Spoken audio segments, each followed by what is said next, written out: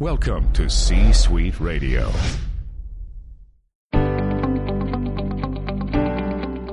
Welcome to Mitchell Levy Presents Aha Moments. Mitchell is a thought leader, entrepreneur, and TEDx speaker who helps you think big and lead an authentic life. Each week, Mitchell gives leaders the inspiration they need to make a greater impact and share their genius with the world. Now, here's Mitchell Levy. Hi, Mitchell Levy, global credibility expert, and I have a podcast called Mitchell Levy Presents Aha Moments, where we pull the best of the content we're created and we share that once a week. This is episode 39, and we pulled content from Thought Leader Life, where I was doing a series of shows with Brett Labbitt. This particular one is a John Jantsch, the Scotch tape guy. Hope I got that right. No, the duct tape guy. And anyhow, he is just so spectacular. He talks about customer experience. There's so many things you could talk about. But anyhow, it's Brett Labbitt, John Jantsch, myself, talking about customer experience. Absolutely love it. Hope you like what you hear. Share with your friends. Subscribe to our channel. Thanks. Bye now.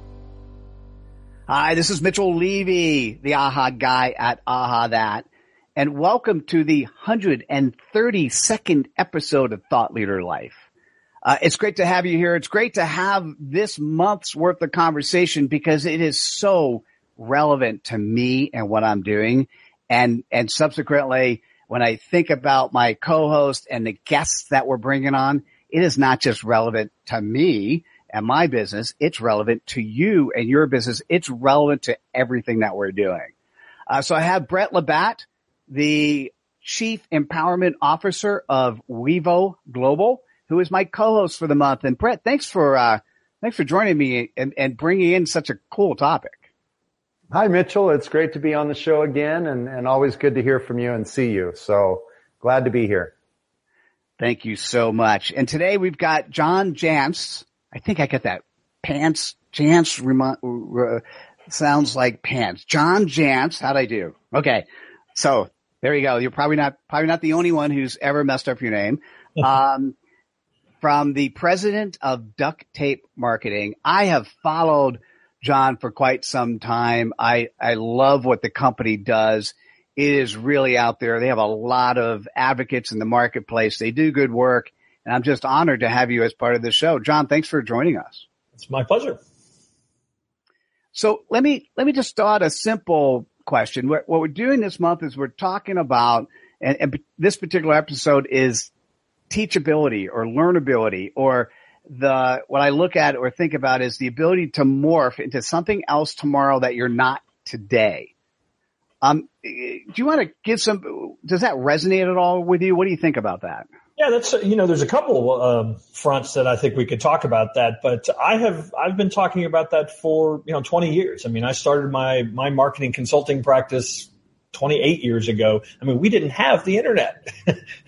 Talk about morphing, let alone all of this technology and all these platforms and all these channels now. So in order to survive, certainly, let alone thrive, you have to morph. You have to grow. You have to get outside your comfort zone frequently, in order to really stay, in some cases, one step ahead of your clients. Because that's, as a consultant, a lot of times that's all they're asking me to do.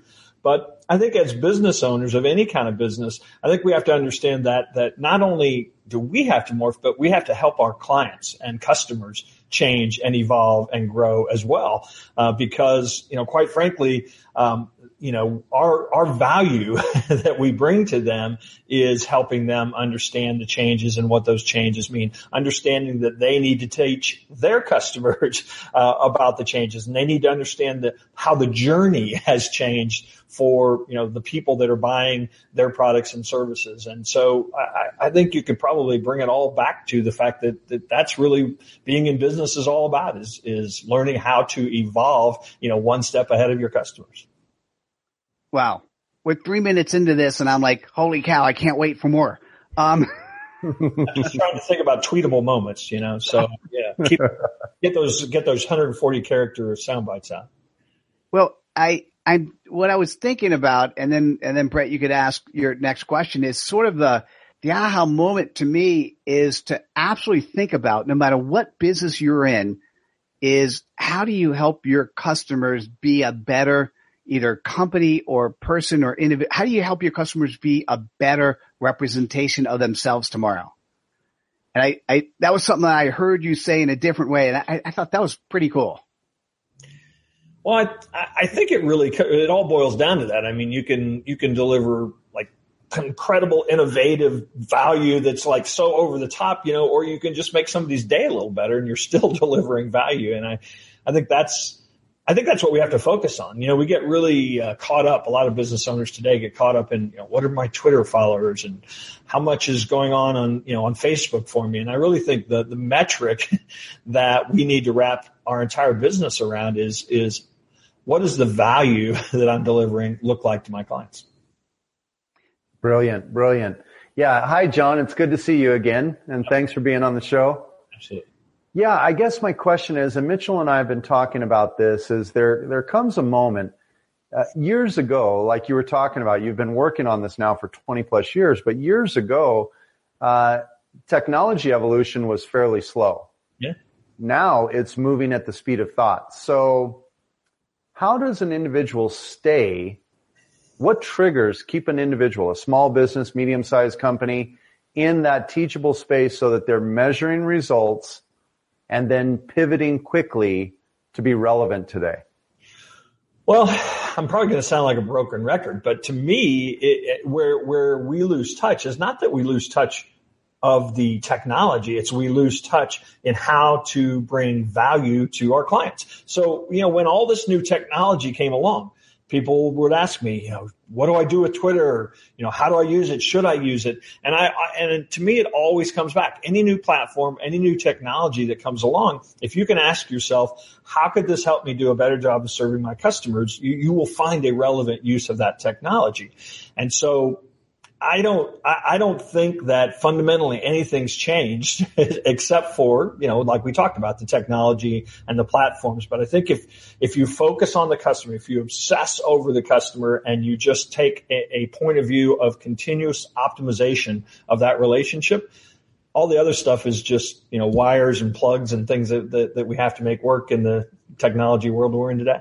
Well, let me just add just a quick question. I think what I see when I went to B school way back when, I read all these books about how cool business was and how important customer service was. And then I entered the corporate world. Mm-hmm. And corporations, as far as I could tell, and still mostly today, don't really care about their customers.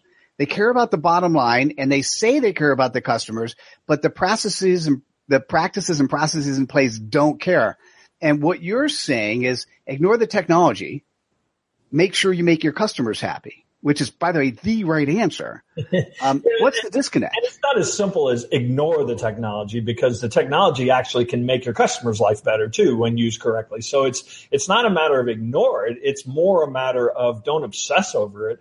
Obsess over, the customer and what they need. And quite frankly, what's really made this so important today is 15, 20 years ago, the corporation was in charge of the customer journey.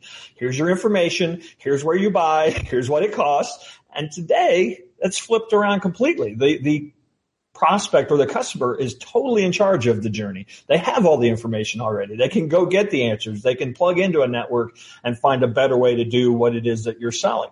And so if we're not going out to them, constantly and saying, what do you need? How do we do that? How could we change this? Then you're going to lose them early on in the journey, and you'll never know their need existed. Wow. So I hear you saying a couple things, and Mitchell, I'm sure you would agree with me there that we've got about 10 Twitter moments out of the last 2 minutes. John's hitting the money button. Okay. I love it. So John, is this accurate in saying we've moved from a push society to a pull society? And part of the teachable moment for us as businesses is just to be aware of how, where, and what our customers are pulling and how we can be there to ask the right questions and really create the happiness moments for them. I've changed and consulted a lot of companies to migrate from customer service to customer happiness. That's a better goal. Yeah, and I think today, instead of creating demand, I think our job as marketers and companies is to organize behavior.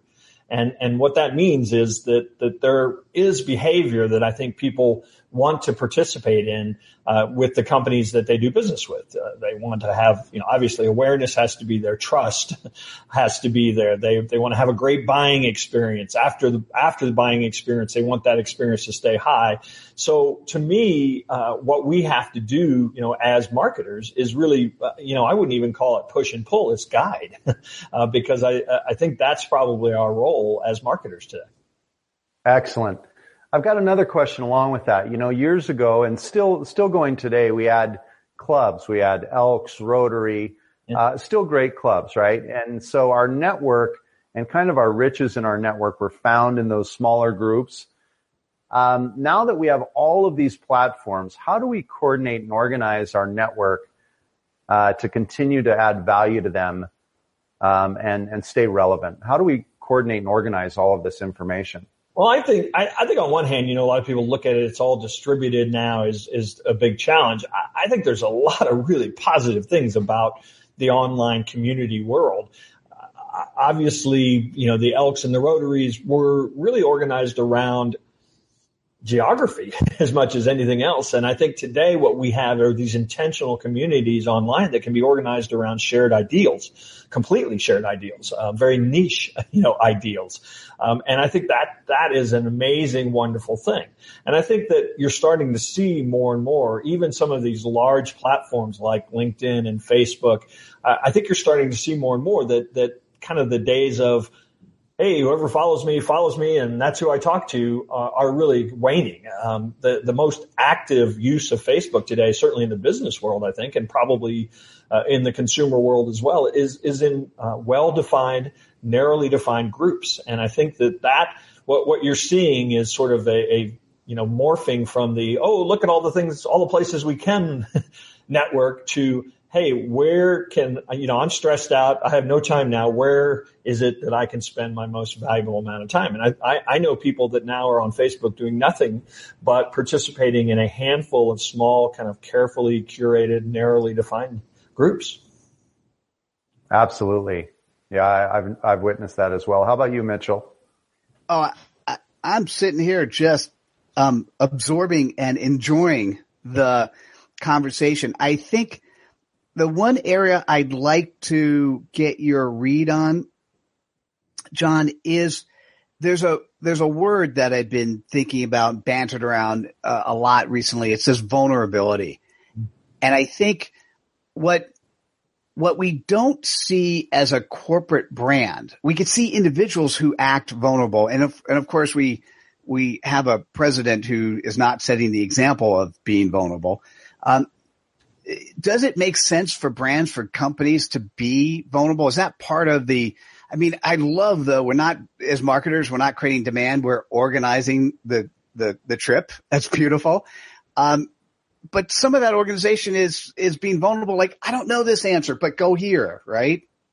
Well, and where I see a lot of people effectively doing that, quite frankly, and 25 years ago, I was going to small business owners and saying, hey, people want to hear your story too. They want to know about you and what you believe in and what troubles you've been through to get to this point. And it was like, oh, no, I'm not, that's not professional. I'm not doing that.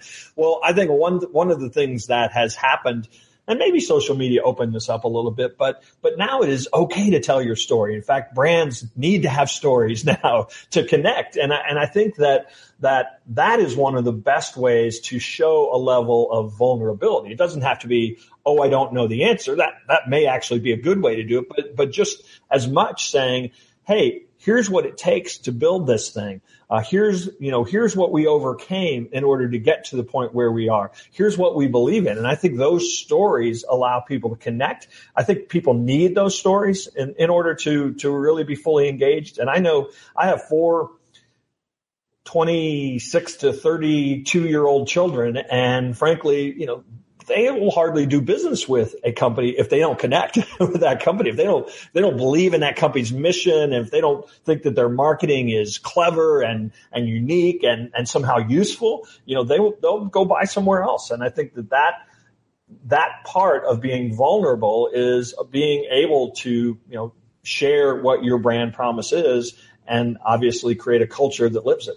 But what we see, Brett, let me just grab this. What I see today, yes, brand stories are important and storytelling is absolutely important. What I'm seeing though is carefully crafted, maybe not advertising multi-million-dollar or $100,000 campaigns, but I'm still seeing carefully crafted brand messages that are always favorable, which I want to see the story of somebody who tried, didn't work, and went somewhere else, and the company pushing that. I want to see those stories too. Well, and I think you do see those stories if you dig in, especially on more of a local. But we're so jaundiced, I think, sometimes by seeing the Geico commercials and the Super Bowl commercials and flow, that's built into some kind of storyline. And that's theater almost, I think. And I do think that, when you get down to, this little manufacturer that is making, pizza pans that, were made just like, so because his mom made the best pizza crust. I mean, those stories, happen, I think, at the local level they're harder to find.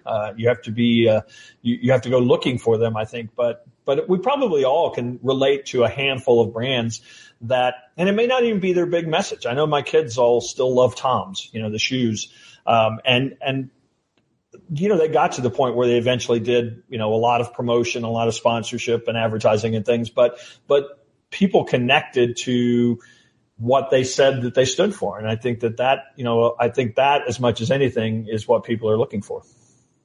Well, it sounds like, and I'm sure you guys will agree, but there are a couple different factors in here. In the evolving digital world, we want to maintain our humanity and that personal relationship and connection. Witnessed and love to hear your thoughts, both of your thoughts on this. But the like, know, and trust factor, it's a different strategy to build it today. I'm sorry. Yeah, go ahead, John. Well, I was just going to say, I think that it has to be intentional. I've for years talked about a marketing strategy, and we have to have a marketing strategy. But I think today, probably a better way to look at it is we have to have a customer strategy. Customer strategy certainly is about attraction and about conversion, but it also has to then be about delight and about, referral. And that all has to be intentional. So, you think about, you use the word know, like, and trust. Well, we do have to get people to know us still and know about us and what we do. But then we immediately have to intentionally build touch points or campaigns or processes that help guide them to like, and that we have to focus as much on intentionally creating touch points and content and very, very specific things to help build and demonstrate trust. And it's in everything is the problem too. It's not just the ad that they see. It's, how many autoresponder messages do you get that say, thank you for buying from us, now go away and make some more money so you can spend it with us or something. I mean, it's, the human element really needs to be in every way, shape, and form that people come into contact with our business. And that's, it just takes paying attention, quite frankly, but it also takes an obsession with a customer strategy.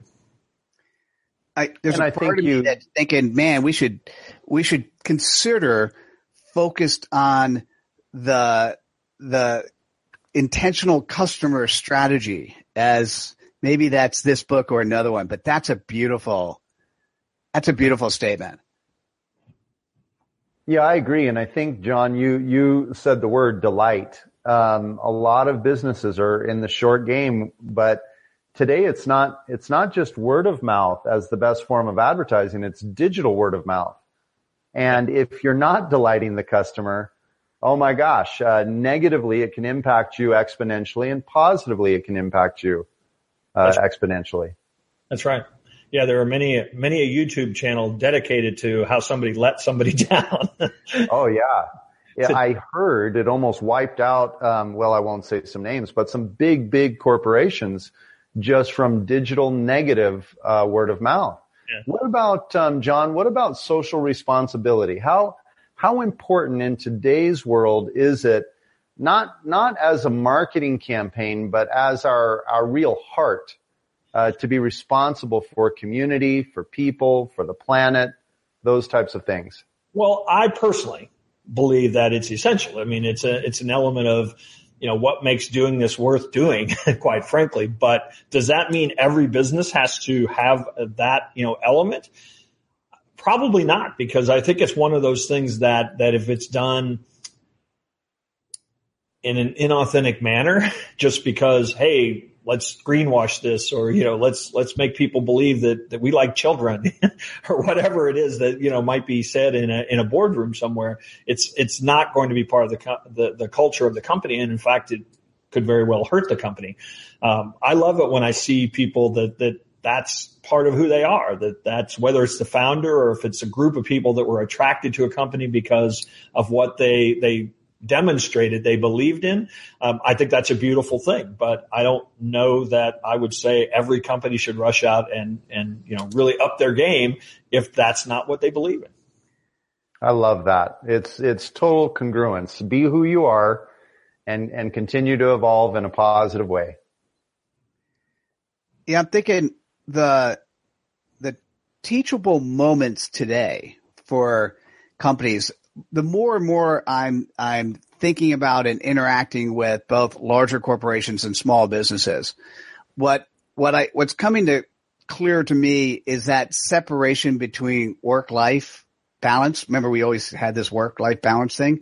That separation, honestly, I think it's gone, because we now have in our pocket, I've got my computer that could be turned on 24 hours a day. It's my phone, right? I actually carry my iPad, for those times where I need a different footprint. I carry my laptop for that time where I really want to stretch out and do work. And so I can work all the time. I have to choose not to. And then I have to choose. And here's the thing that's really fascinating to me. I'm not a big fan anymore. I never was personally, but for people who create a Facebook page that they share with their friends and family and a Facebook page that they share with their businesses, right? There is what the teachable moment for smaller businesses and others is that work-life balance is kind of going away. So whether it's social responsibility or at least responsible for the employees of your company, because the people who are delivering customer delight are the people who work for you inside the company. And so being responsible to your customers, to your employees, to your partners, and to be able to have them be them is what's really happening. And John, how do we teach that? I mean, first, do you agree? And second, what's the teachable moment here? How do we make that happen? Yeah, there's no question. There is the line is completely gone. You think about people that, how many people work from home now? I mean, it's like, how do I separate that? Right. But I think the wonderful thing that's gone on in the last decade is, people are realizing, hey, I don't have to stay in this job I hate.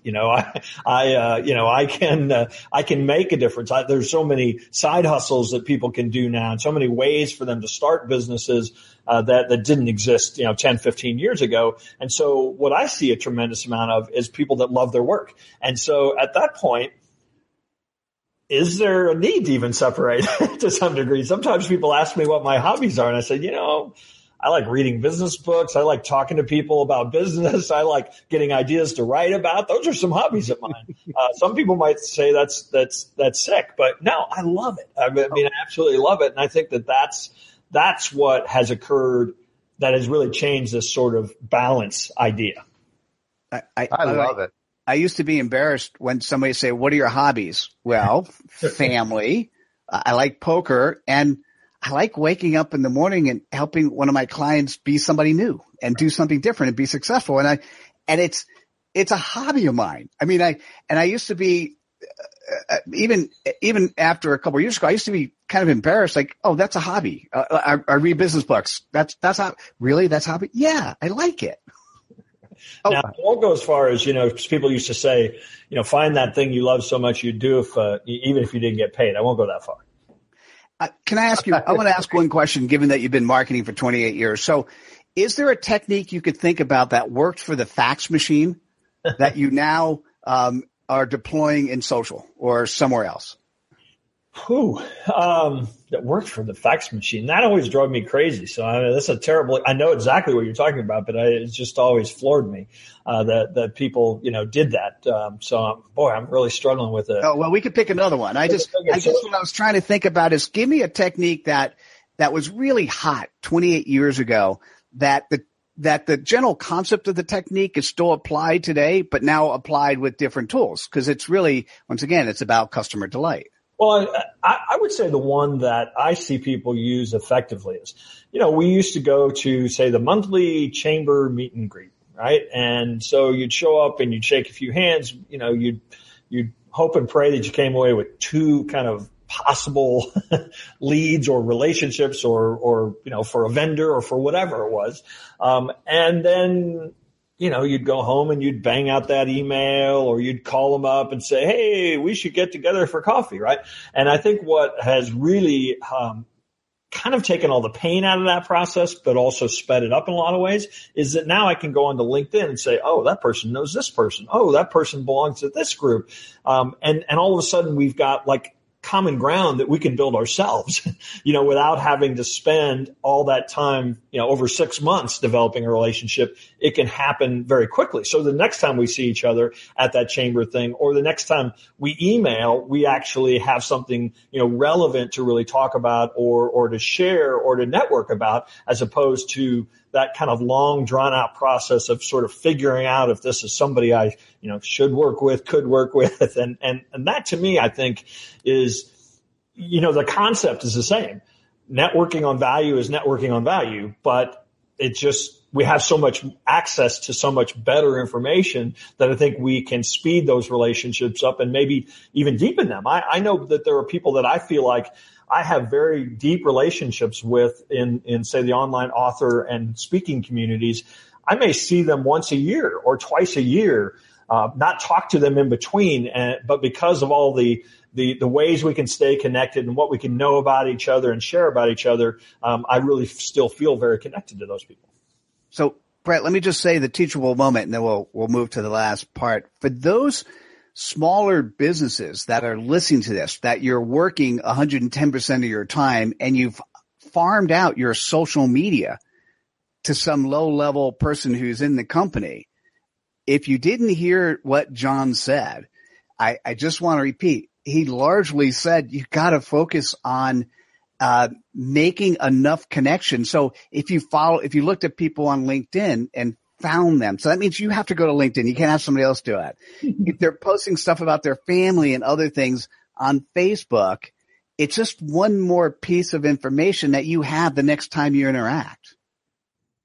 Oh, it's brilliant. Just to reinforce what you both said, I've got a full plate, like a lot of business owners and innovators, creators. And I reach out to, I won't give the number here because I don't want to set the bar too high for people that won't do it. But I reach out to people every day on LinkedIn, and I often get the comment, or I hear the comment among small businesses that will say, yeah, I tried LinkedIn and just didn't really see the value. And I go, well, Microsoft saw the value at about 26 billion. What do they know that I don't know? And so I do exactly what you said, John. I'll reach out and connect digitally, and I'll bring that into a Zoom or a Skype call or even a face-to-face meeting if I'm in the area. And I build the most phenomenal relationships from that. And so it's kind of the reverse of, like you said, the chamber, and the evolution is now I reach out digitally first and bring them into the inner circle. Yeah. And it's so quick and so effective.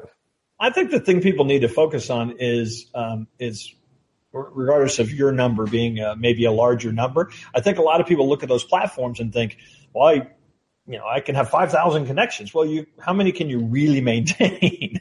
How many does it make sense to even try to maintain? And so I've been preaching now for quite some time.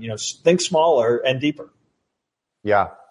Yeah, and my model is a little bit different. We're a social network, so we want to gather the masses, but at the same time, what happens, like if I reach out, and I'll go ahead and just say it now, I reach out to 50 people a day. It takes me 14 to 19 minutes with a personal message to someone I'm not even connected to. And where the filter is in the response. If they're in the game, I get a response. And then Yeah. those responses become people that I bring into my network. And so things can be done so much quicker today through those methods. And then I know we're running out of time, so I have another question I'm really excited to ask you on another show, hopefully. Yeah, this actually was great. I'll share my aha moment, and then what I'll do, John, is I'll let you wrap up. If there's any question, so be prepped. Any question that we should have asked that we didn't, and how do people reach out to you? And my aha moment, just once again on the social media side, there are people I'm connected to that I've never met in person, but I've interacted with them on LinkedIn or Facebook or Twitter, mostly on Facebook and Twitter. I'm sorry, Facebook and LinkedIn. And what it actually does when we first meet each other in person, it transforms the handshake into a hug. Absolutely. Yeah, I absolutely agree. I will say though, we've been talking about how you can do this all with technology, but I still nothing beats real life too, in my opinion still. So go to those conferences, make it a point to, attend some event where, some folks, that you have or would like to have a relationship with are going to be, because, you can, as you said, you can do a ton with this digital handshake, but boy, nothing beats kind of real life spending time with people. Beautiful. Thanks, John. And so what question by the way, that was a great point too. Is there a question that we should have asked that we didn't, or how would you like to wrap up? And then of course, how do people reach out to you? Well, so the thing you didn't ask me is what my favorite movie is. And, I was kind of hoping you would. I'm not sure why I didn't think about asking that question. So please. It's Ferris Bueller's Day Off. Is my favorite. Bueller. All of you young folks, go Google that. But I think that's a timeless classic. But one of the things I love about it, the whole premise of the thing is, life moves a little fast. If you don't slow down, you might miss it. And I think that's, in fact, that's the opening line from the movie. But I've always loved that movie for that reason. And so it just seems like a great message to leave your audience with. Beautiful. And how do people reach out to you? So the easiest way is really just ducttapemarketing.com, and that's DUCTTAPE marketing.com. And we've got way to contact us there, but also just, plug into our podcast or newsletter or, blog. I've a little over 4,000 blog posts and 500 episodes of my podcast. So there's got to be something there that will interest you. Oh, absolutely. How about you, Brett? How would you summarize this? Well, first of all, I'd like to say I like this John Jantsch guy. I mean, wow. There's a lot of riches in that short conversation. So kudos. One thing we didn't talk about in Teachable Moments that I'd love for people to think about is consider the concept of mastermind, which is all about teachability. It's about bringing people like John and Mitchell together and being able to collaborate on ideas and evolve and move forward. So, just being aware and mindful of that as all of us continue to grow. Amen. Yeah. And there are a lot of online techniques and some really, it's basically taking a much smaller community of people who are like-minded and then elevating all of you far beyond where you were before. And yep. Brett, how do people reach out to you? Well, my email is Brett, BRETT at wevoglobal.com, or you can just visit the site at wevoglobal.com. Beautiful. And John, I have to tell you that my son, who by the way, also likes Ferris Bueller and tried his best to emulate Ferris for quite some time, also made my duct tape wallet. Nice. As you could tell. A big fan of Deadpool and the product. So I love this. You got me continually thinking about ideas and thoughts and potentially even thinking about how do we either change the focus of this book or create another one, because customer delight, it might be time for customer delight. I still think we need to focus on teachable moments, but if you listen to this show and watch and even look at what John has been able to do as a successful marketer for 28 years, by definition, he's morphing with technology, always focus on the customer, and that's beautiful. For me, go to ahathat.com. If you decide to write a book at ahathat.com/author, there's a submission section. And when you submit your book, just say, hey, Mitchell told me, and you could say this, Mitchell told me to look at the submission and give direct feedback. And my team will make sure I get involved and help you be successful. Because my job, my goal, I'm alive and I have joy and I live for aha moments. And I want you to share yours and be successful at what you do. And so if I could help you in any way, I'd love to do that. So go to ahathat.com and look at the emails there, or feel free to connect to me on social, and maybe we'll have the hug when we see each other for the first time. Brilliant. John, Brett, thank you so much for a lively, informative, fun conversation on Thought Leader Life. And thank all of you guys for watching and listening to us. And we'll see you at the next episode. Take care. Bye now. This is Mitchell Levy, the AHA guy from Aha That.